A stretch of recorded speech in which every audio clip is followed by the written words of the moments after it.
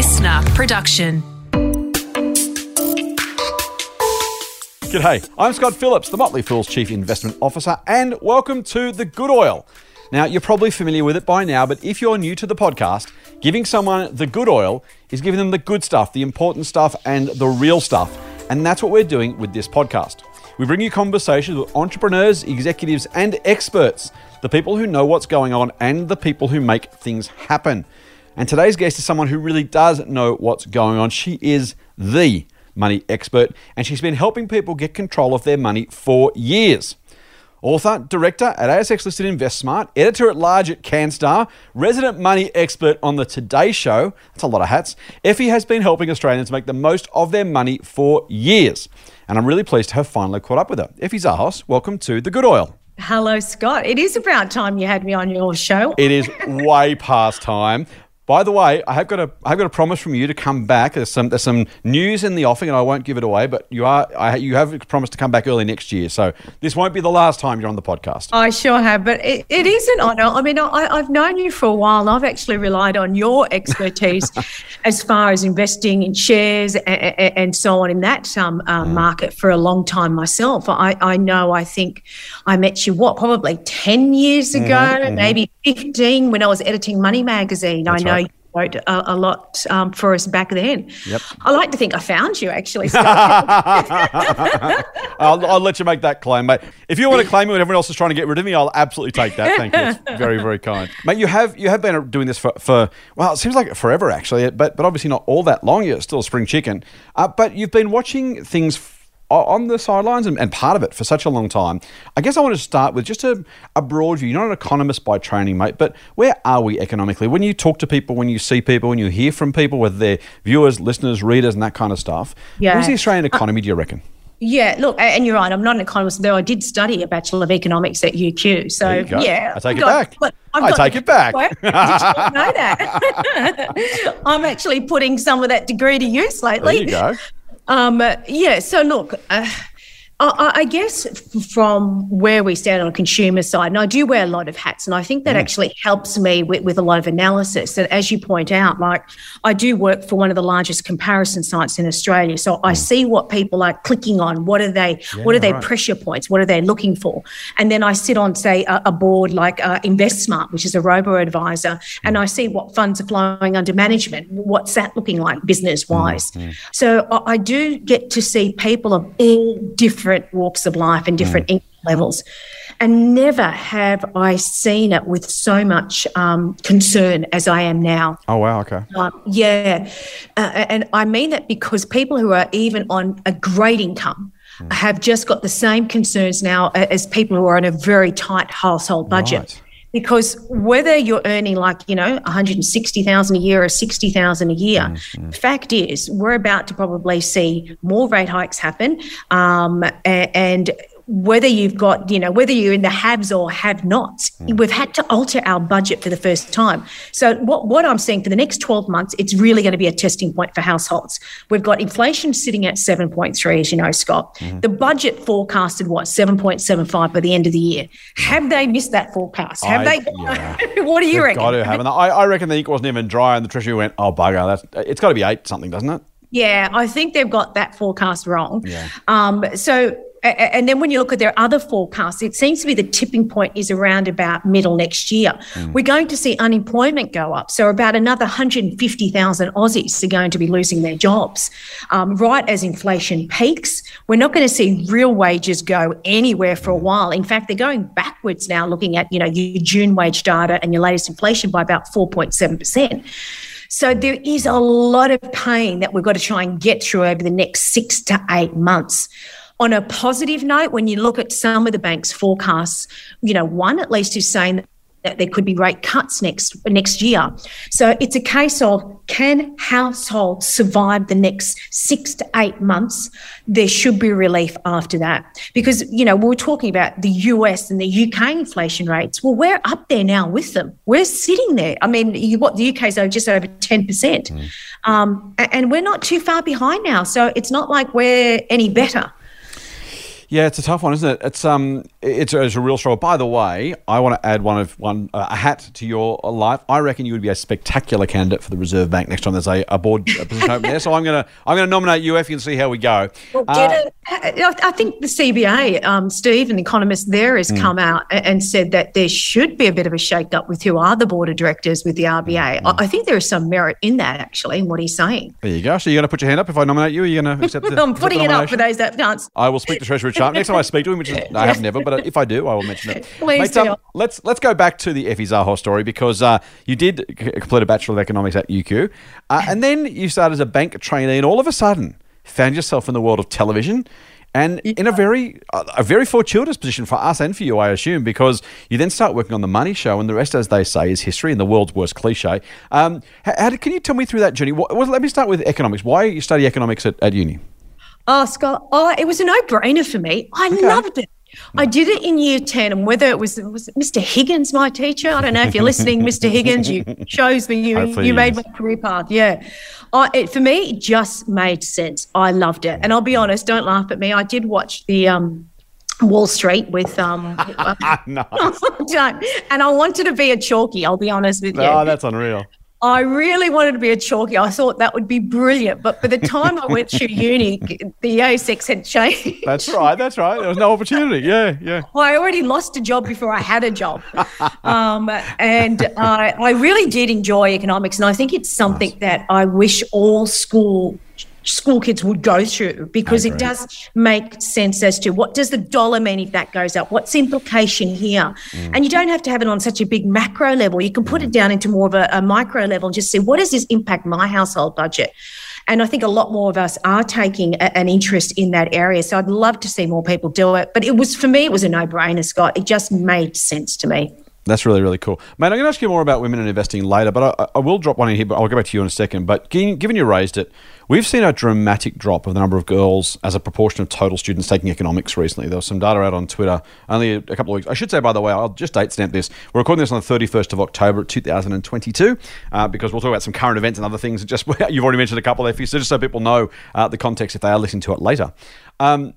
A whole lot less girls as a proportion. I think the total number is still increasing, I think is right. But it's something like from 50% in the 80s down to 20% odd, maybe 25% of total economics students now are girls. The other, obviously, 3/4 are blokes. I was staggered by that. I got to say, I don't even know where to start. And just because I'm a bloke and you're a female doesn't mean that you necessarily know the answers either. But I would love your take on that, because it does worry me a lot for a million different reasons. I have made a policy of interviewing, I think, just about every single female candidate we've ever had when I've been hiring for the Motley Fool, because there are so few in our industry. But the numbers are going backwards rather than forwards. You loved economics. I loved economics. Where are we going wrong that girls aren't doing it in the same numbers or the same proportions anymore? And Scott, I've read that same report, which is concerning. I also do work with UQ as their alumni, and just to raise awareness around this very point. I've done quite a few webinars with them, and I think they're on the right track of trying to change the perception of what is economics and what can you do out of it as a career. And I think that's why they reached out to me, because, as I said, I did my degree through UQ, and I think they're doing a brilliant job in trying to raise that awareness and get people like myself and other women that have completed an economics degree, and just show that it can go into very different fields. I'm a great example of how it can go a bit left of field into kind of more media and journalism and so on. But I think the perception of what is economics needs to change quite a lot. And unfortunately, it does have a perception that it may be this one thing, when in fact it's actually not. And like I said right at the beginning with you, the thing that appealed to me about economics is that it made sense. I can do it. It's my own household budget. And I would like to see more women go into this field. But it's, again, a case of how is it marketed, how is it being educated, and what, people to understand the curriculum a little bit more as to what it could do for you. Nice, I like that. Let's go back to you. You jumped from a bank to, I don't know what bank. You don't have to say what bank it is. It was Westpac, actually. Oh, there you go. Nice.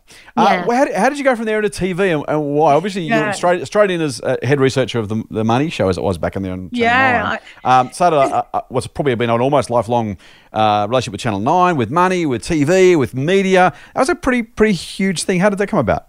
It was, and a lot of people think I've just kind of jumped on TV now. I tell you what, I've been doing these money spots since the day Kerry Ann had her midday show, and they were live. Awesome. I mean, I've got to give credit to Kerry Ann. I think she was one of the first shows to ask me to come on, and I was a head researcher for Paul Clitheroe, the guru, the godfather of financial advice. Yes. And it was interesting. I did finish as a graduate trainee, and I'm from the Goldie, and I got snapped up, moved down to Sydney. And Scott, they put me up in this house down at McMahon's Point, and I didn't know much back then about property in Sydney. And they paid, actually back then, they paid your rent and utility bills as a graduate trainee. Nice. And it was for 3 months. And I remember my mum was saying, "Oh, look, your 3 months are up. Do you know where you're going to move?" And I go, "Mum, under control. I'll just take over the rent here. It'll be no problem." That was my first foray into real estate.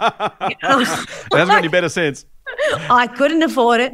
I ended up in a dingy unit on Oxford Street next to the Albury Hotel, just so you know. But look, it was, for me, the best move going from Westpac. I was there for about 6 years, and I had a whole number of stints, from commercial lending to a customer service officer, lending home loans. Did the whole gamut as a graduate. And I met Paul Clitheroe and I answered a job ad. It was as simple as that. That's fantastic. And I read all his books, and I remember doing the interview with him. And basically, he sold me his best tip when it comes to money, and that's not what you earn that counts, it's what you spend. Nice. And it was for that reason he gave me a job, but probably at half my salary. He told you, I like that. Nice, Paul. I took it, and the rest, as you say, is history. We then started the magazine with Pam Walkley, myself, and Paul Clitheroe back in 1999. Yeah. It's that's a really you mentioned Paul. I just a quick shout out for Paul. Actually, you've already done that, but I remember the same thing. There wasn't much public kind of accessible finance content before Paul Clitheroe. He was the first bloke to say, "Hey, this matters. This is important."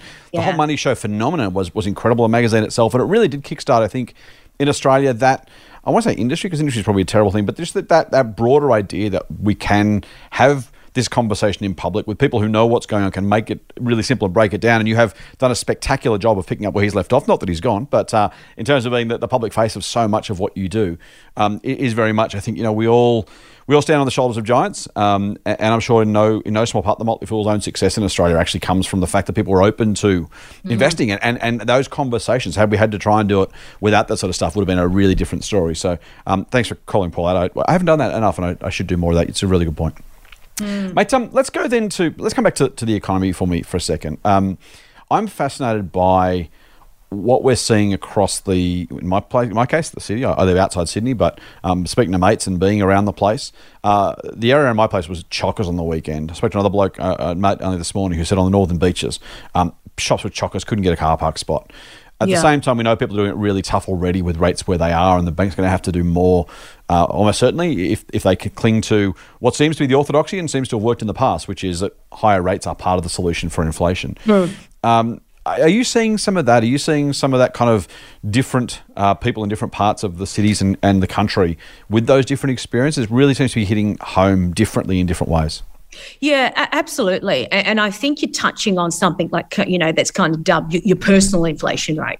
And it does differ depending on, who you are, what your age is, where you live, and so on. I mean, speaking to my mother, her personal inflation rate is a lot lower than mine. She has her own veggie garden. She's she's retired, and she doesn't drive now, so it's public transport. She's not putting petrol in and so on. So she doesn't go out to restaurants. So she has a different perception of what's happening now. Money is tight, don't get that wrong, really but it's very different. I'm still seeing people, numbers as far as shopping and restaurants, they're bigger than ever. Yeah. I was looking at some data from Frollo, which is a personal a budgeting app. And that was about 55,000 users, Scott. And it was interesting to see they compared this period to last period. I mean, the period in question, we were in lockdown, so it was very different. Yeah. But where we're still spending relentlessly, and you only have to see, as you said, you're out and about, we're still spending on restaurants or dining or fast food. We still haven't kind of given that up. I'm seeing a drop in subscription numbers a little bit. People are doing things like that. So we are seeing drops in some places, but in other places there's still that lag effect. And I think the CBA was one of the first to pull that out and actually show, well, yeah, there is a lag effect. When you see rates rise, it takes around about that 3-month period for it to actually filter through. So if that's the case, that's 6 months, we're still really to see the full effect of these rate hikes come in. And now with the silly season coming up, that's just going to exasperate people's household budgets. So we will see, and that's why I said the next 8 months is going to be a real tester for people, because things are really start to fall in place. And the monetary policy, the fiscal policies, they'll start to work. I saw some interesting numbers this morning. Again, we're recording this on the 31st of October. The ABS released the September retail sales numbers. I don't know if you had a chance to see those yet, Effie, but total growth September versus August was 0.6%. Food retailing was up by 1%. Clothing, footwear and personal accessories up by 2%, 3 times the overall total growth. And as you say, cafes and restaurants more than double the total increase in retail sales, which again, it underscores exactly what you were saying. What I thought was fascinating is the state-by-state breakdown is incredibly different. So SA was negative for the first time in 6 months. The next slowest state was New South Wales at 0.3, half of the national number. But then WA, Northern Territory, Queensland and the ACT are all more than 1%. I don't know if it matters. I don't know if it's important, but the 2 states with the highest house prices, in theory, the ones that are most likely to be impacted by rates, actually had the slowest growth. So SA, the outlier, being negative, but New South Wales up 0.3, Vic up 0.4. Am I clutching at straws? Is there something there? Is this evidence, as you say, we're starting to see that bite?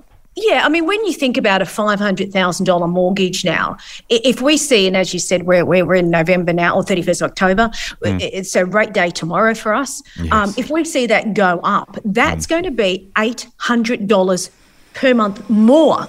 I'm talking more, not through total repayment. Not total, yeah. So, I mean, a 500. Where does that come from? That's $10,000 a year, right? Exactly. Where does it come from? So the haves will take it out of their savings, and we know that people have around 20 to 30,000 stashed up that could save. So they're going to take it from there. The other ones are going to have to reshuffle their household budgets, and this is where I guess I do a lot of work with CanStar. What is the average payable? How much more can you save by going to the cheapest? Let me tell you, I've done a rundown of everyone's kind of major bills that we have, the regular bills.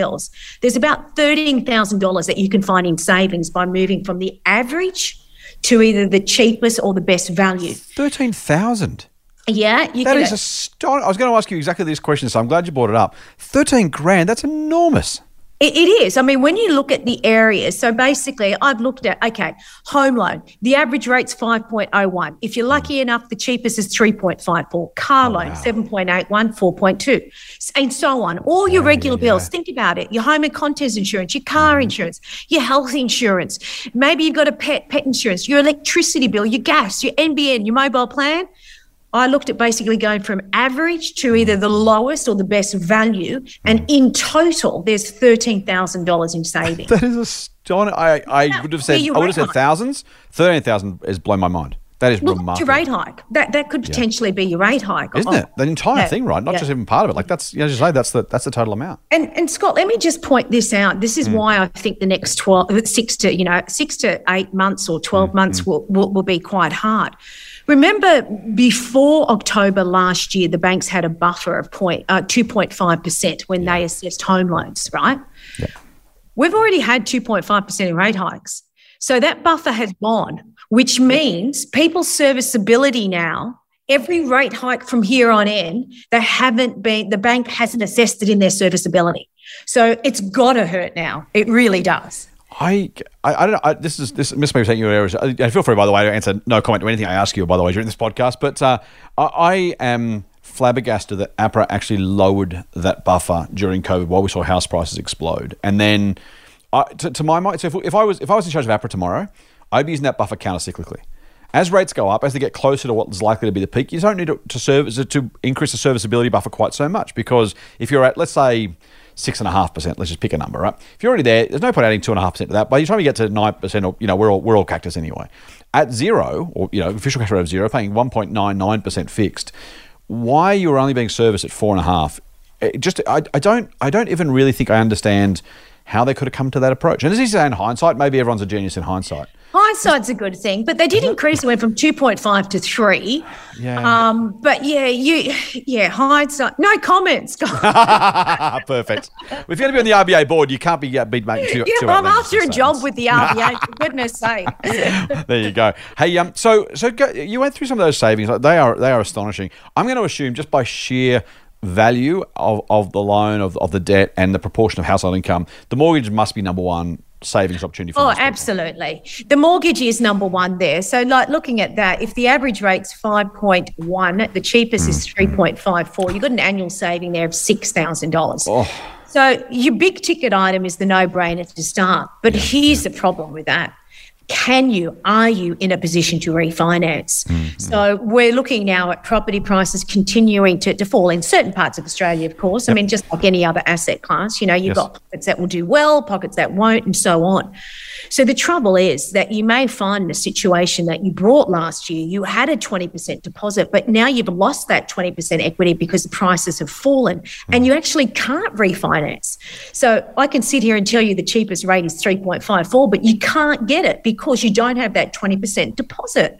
And some lenders flatly say no. So the, unloan from the Commonwealth Bank is a great cheap product, but you must have a 20% deposit.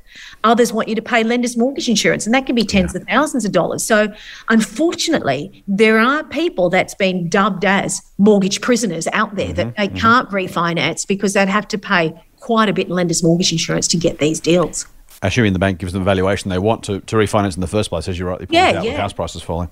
Mate, what about the most overlooked opportunity? You went through some of those. By the way, listeners, Effie is an absolute font of knowledge, as you've already heard. Numbers off the top of her head, just railing through this stuff. This is just gold. Thank you, Effie. Well, I do it every morning. You do a great job. If you're not watching the Today Show, not watching Effie, you should be. So there's what time are you on every morning? Same time? 7:55 without fail. If you're not watching at 7:55, you are missing out. What about the most overlooked opportunity, mate? Whereas, everyone's like, okay, home loan, sure, car loan, sure. Is there anything you kind of go, people just don't think about this, or is the area where people don't tend to realise there are savings? Yeah, and it's more on discretionary spending. When you get into the behavioural side of money, that's fascinating. Isn't it? Why are you in this mess? Why do I keep doing what I do? Yeah. What are your triggers? What fixes can you put in place? So behavioural economics has a lot to answer for. And I think if we do take the time to, you've got so many experts that come onto your show and they can give strategies. They can tell you what you could be looking for and so on. I mean, you can kiss all that goodbye if you don't have a good handle on yourself 100%. and your money personality. 100%. I find that's really important to, the fear of jumping in, the fear of missing out.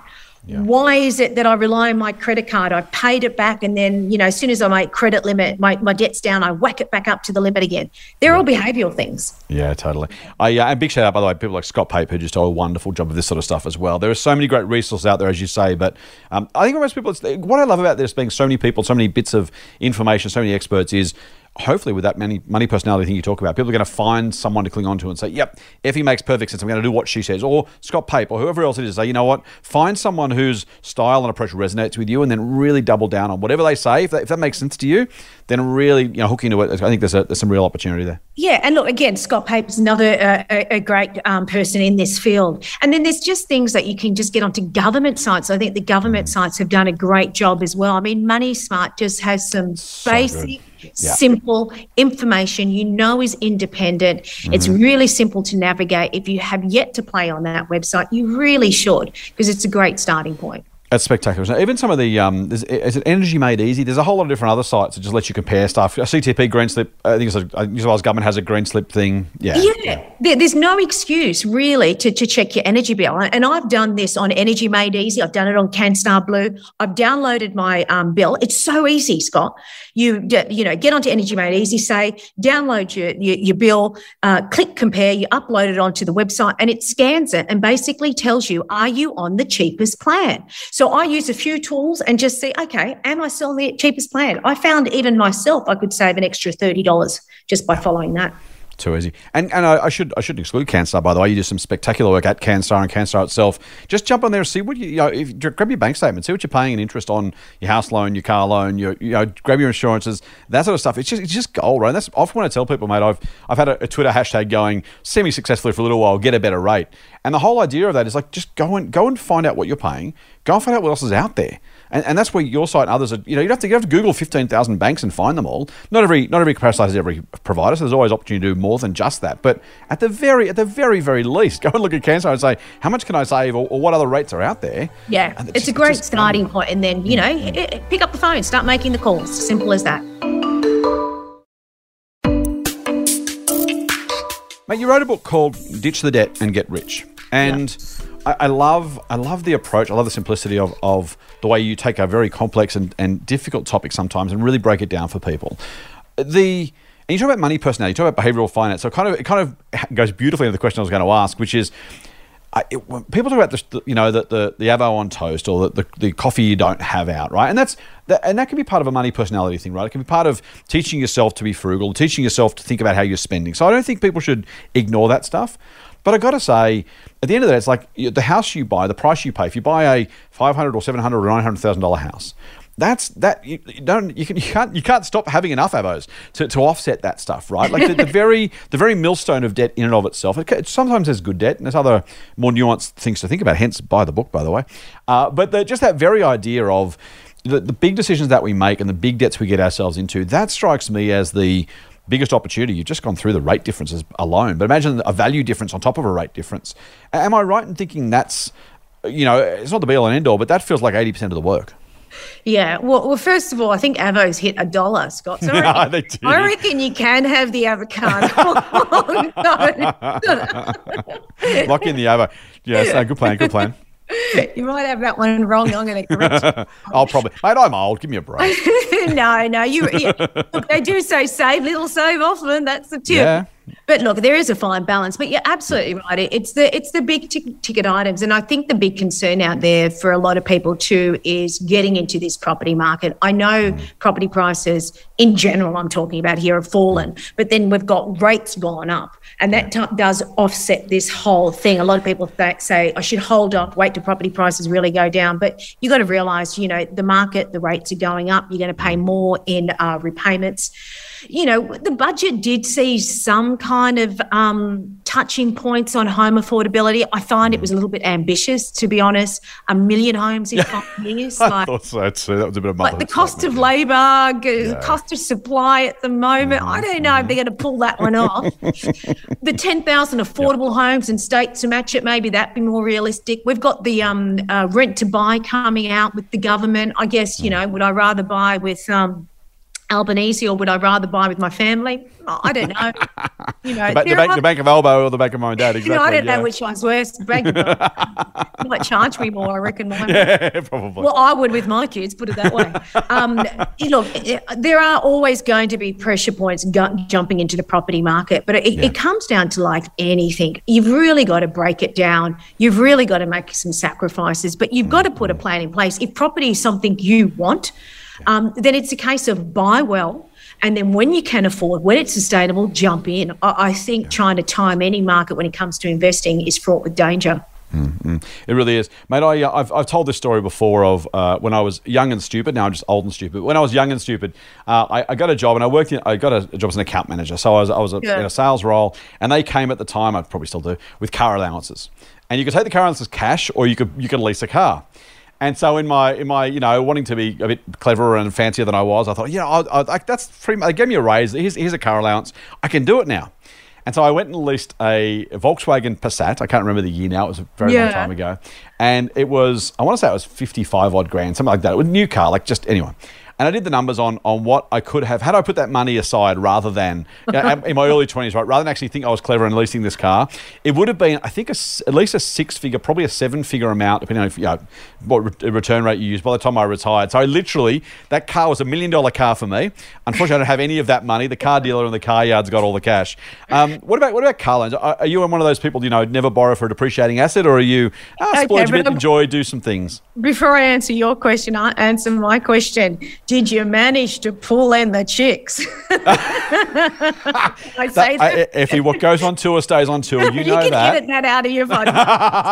No. It's all fair. All fair game. I find a lot of young boys make on. I've got a son, and I hope he doesn't say that. No, the motto in my household is like I would only pay cash for a car. Nice, and completely truthful, the last car I bought, it was cash. It wasn't a flashy car, but I just didn't want to get a loan. I did not. So save up hard. I drove that other car to the ground and then got one when I had the budget. I'm not a big fan of getting out personal loans for cars at all.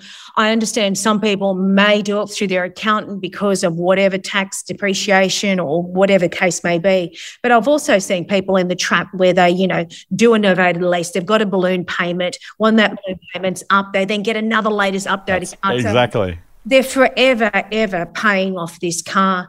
And the more debt you have, it holds you back from investing because your commitments go to those rather than, freeing you up for other wealth building strategies. I love that, mate. I will say that my wife and I then drove a 1998 Camry until it was finally unregisterable. So I did learn my lessons eventually, but that first car... What car did you have when you found your wife? Effie, one of our... I learned the lesson late. One of our first dates was when we went and picked... This is terrible. I think you are going to owe me one of this. One of our first dates, we went and test drove a Mazda MX-5 and then subsequently bought that car. Oh, so that speaking of pulling the chicks, that may or may not have had something to do with it. Is all I'm saying. So, but we did after that settle. Just slow down a little bit. Maybe she was a good influence on me. I'm not sure. Oh, gee. Hey, let's talk about girls for a minute because your other book you wrote is A Real Girl's Guide to Money, and you and I spoke at FinFest, the Equity Mates kind of event, a couple of weeks ago. And what I loved about that, mate, was so many young people. Admittedly, the young people are getting younger the older I get. So, but a lot of young people and a really good gender balance. I didn't really do a kind of a straw poll head count, but wouldn't be miles off 50-50. So, I think despite our concerns about economics, I share those concerns being studied at school. I was just really, really impressed. So maybe there are reasons for that, Saturdays, and maybe you only go if your partner wants to go, all that sort of stuff. But it was just a really cool young mixed gender crowd. I was like, that's a pretty good thing, right? Yeah, it was really good to see. I thought they did a great job of, targeting that market to raise general awareness. So, and it was pleasing to see that the mixed genders there. And I'm sure you would have a better handle on this than me, but looking at the data, yes, we did see a huge amount of first-time investors jump into the market over the last 2 years. And I'm assuming there was a fairly kind of even spread with women jumping in as well as men. I guess also we've got some savvy millennials. We had, banks paying next to nothing. I mean, even now you're lucky to get, 4%? You've got to be under 35, unfortunately, Scott, to get that. We can't get that. They're the youth savers. There was a time, Effie, I was young once. I won't be able to get in. And I guess they're just looking for better returns. But obviously, your risk equals risk versus return and so on will take into account. But it is good to see that more people are interested in investing because saving and investing are two very different things. And I can tell you, heaps of ways to save. But what's more powerful is the power of investing. And over time, you'll be far better off going that way than trying to, cut your shower down by 5 minutes. Well, 5 minutes, that's a long time in the shower by 5, you know what I'm talking about. I hear you. Can I say I would give up a lot of luxuries before a hot shower. Every time I'm in the shower, I'm like, you know what? This is one of those things like, I'm not a particularly flashy guy. I drive a used Hilux these days. So that's how far I've fallen from my MX-5 and my flashy Volkswagen. But I don't think I'd give up the hot shower. I think I'd probably skip a meal for a hot shower. Oh, you don't? I tried that for a while. Tell me. I have a challenge where I have to put the cold shower on and just stand under there for at least a minute. It's supposed to be powerful, invigorating. I don't know. And is that the only thing, or you had to turn it up, or you turn it down first, or how does the whole thing work? Do you finish cold, I do cold? Start with warm water, I'll be honest. Okay. Yeah, and I'm not doing to save money. No, I'm very impressed, mate. I read in a, oh God, this is confession season for me. I don't know what you're doing to me. I was one of those action hero books, right? Tom Clancy, one of those things about the hero who would take the cold shower, because I think it was supposed to invigorating, as you say, and also if that was the worst part of his day that he got it over and done with. A bit of the eat the frog thing. And I tried it for a while, and I gave it up. I'm impressed he kept going. Well done. I haven't seen any benefits. Maybe my household bill. No, nothing else yet. It can't hurt. So, mate, let's go back to the book for a second, because on one hand, and this is Behavioural Finance 101, right? On one hand, a real girl's guide to money, you think, well, hang on, money's money. The money doesn't know who owns it. Investing is, whether if I buy BHPs or you buy BHPs, we're going to get exactly the same result because it's the same price and the same shares. And yet we know women aren't in finance as much as they should be, as much as we'd love them to be. They're not studying economics. What is it about A Real Girl's Guide to Money? Why was that necessary? Why did it cut through? Why was it so successful? Is it women don't want to hear from blokes? We just talk in a stupid way. We don't make it relevant. Why was it so successful? Why was it so necessary and important? Look, I didn't intend. I was the same, Scott. I don't like getting information that's just dressed up in a pink kind of cover. Exactly. Because I want to know if the boys are making money different to the girls. That's right. I want to know that. And I do make that clear in the book. The strategies are the same. This is not about strategies. I guess it was more my voice as a woman. That I basically wanted to share my experience, which is why it was come from Converse to Louboutins. And as a mum as well of two kids, and trying to juggle everything, a career, finances, raising kids, having a partner that's got a completely different money behaviour to myself. Right. It was me as a woman talking to other women. And it really did start that, in my circle of friends, we do talk, we do ask, how the hell do you afford that? How does she afford that? The idea also came from back then, the publisher of the book, a mum of four now. She would come in with designer dresses and just be all over the shop, and she had no idea about money, and she kept asking me questions. And it really kind of like an area to feel safe and disclose some of my personal bad money habits as well. And just, bring out those voices in our head, because I say we do have these voices in our head.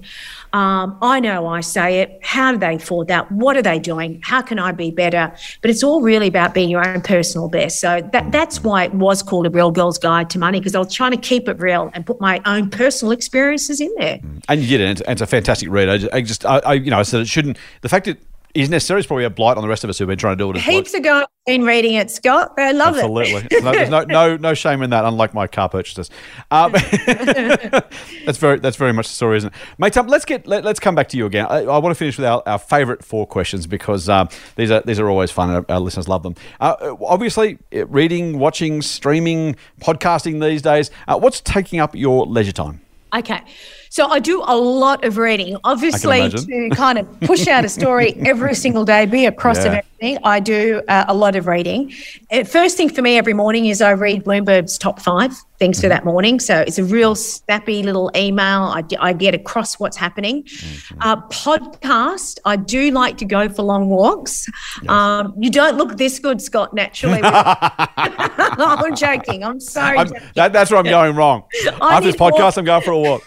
I think I need to walk longer and faster personally. But I do, to relax myself, I listen to Armchair Podcast. Nice. Armchair experts. Okay. It's a bit of fun. They do have a whole lot of experts on there. They've got everyone from, maybe a cryptocurrency expert to psychologists to celebrities. It has a real nice mixed bag, and they keep it real too by putting their listeners on. I find that really easy to walk and listen. Yeah.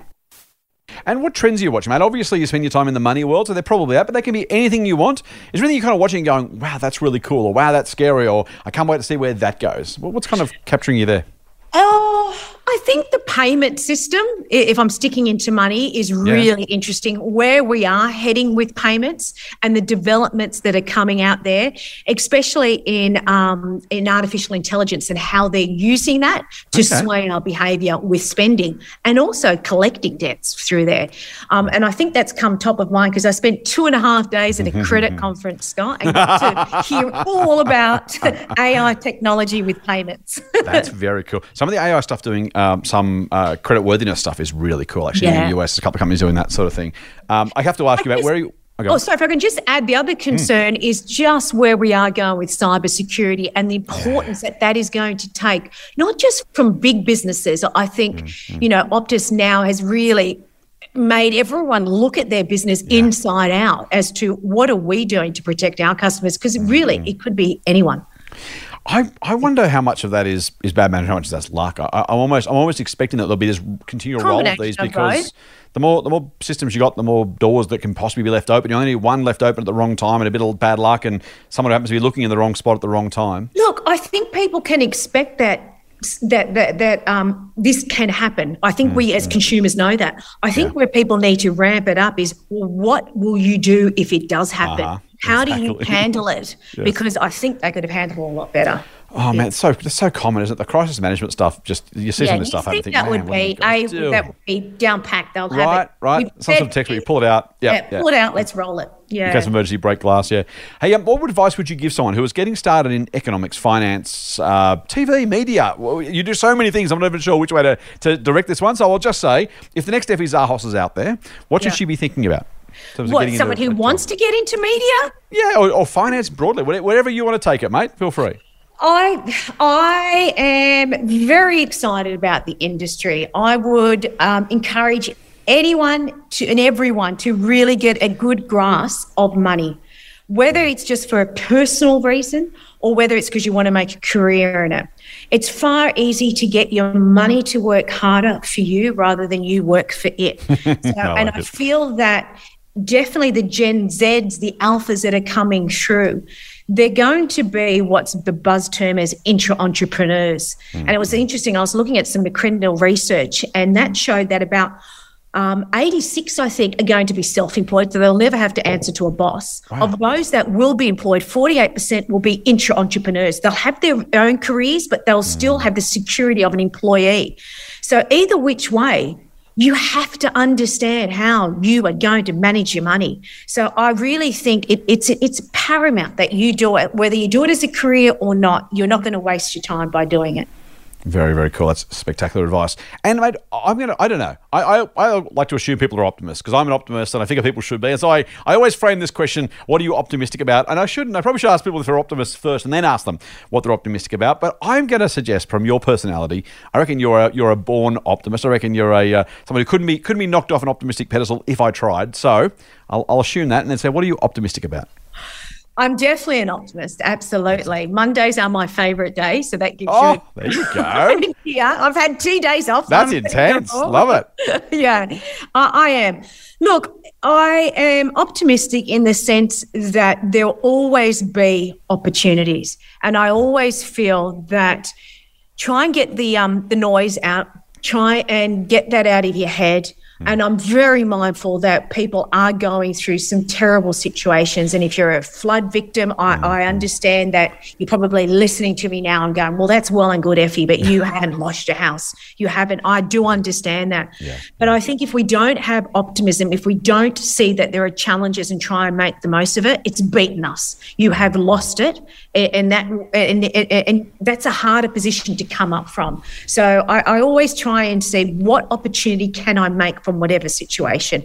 And I think moving forward, like I said, I am going to be a lot more optimistic. 8 months, I'm hoping to see that the worst of this is behind us, and then there are further opportunities now that we can build on.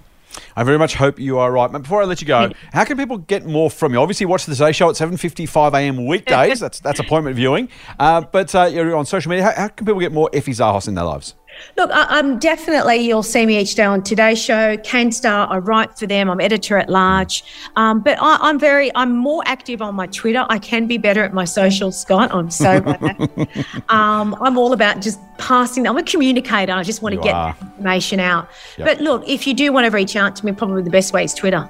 Nice. There you go. Is it Effie Zahos or Effie_Zahos? Yes. There's a lot of scams out there at the moment. A lot of people. Aren't there? So I've got several on the go. So just make sure it's spelled correctly. EFFIEZAHOS. There you go. Fantastic. You do want to get more Effie Zahos. Please do follow her on Twitter and watch her on the Today Show. You will be smarter with your money for doing it. So Effie Zahos, thank you for joining me for The Good Oil. Thanks, Scott, for having me on. This podcast is hosted by me, Scott Phillips, produced by Ed Gooden, and imaged by Link Kelly.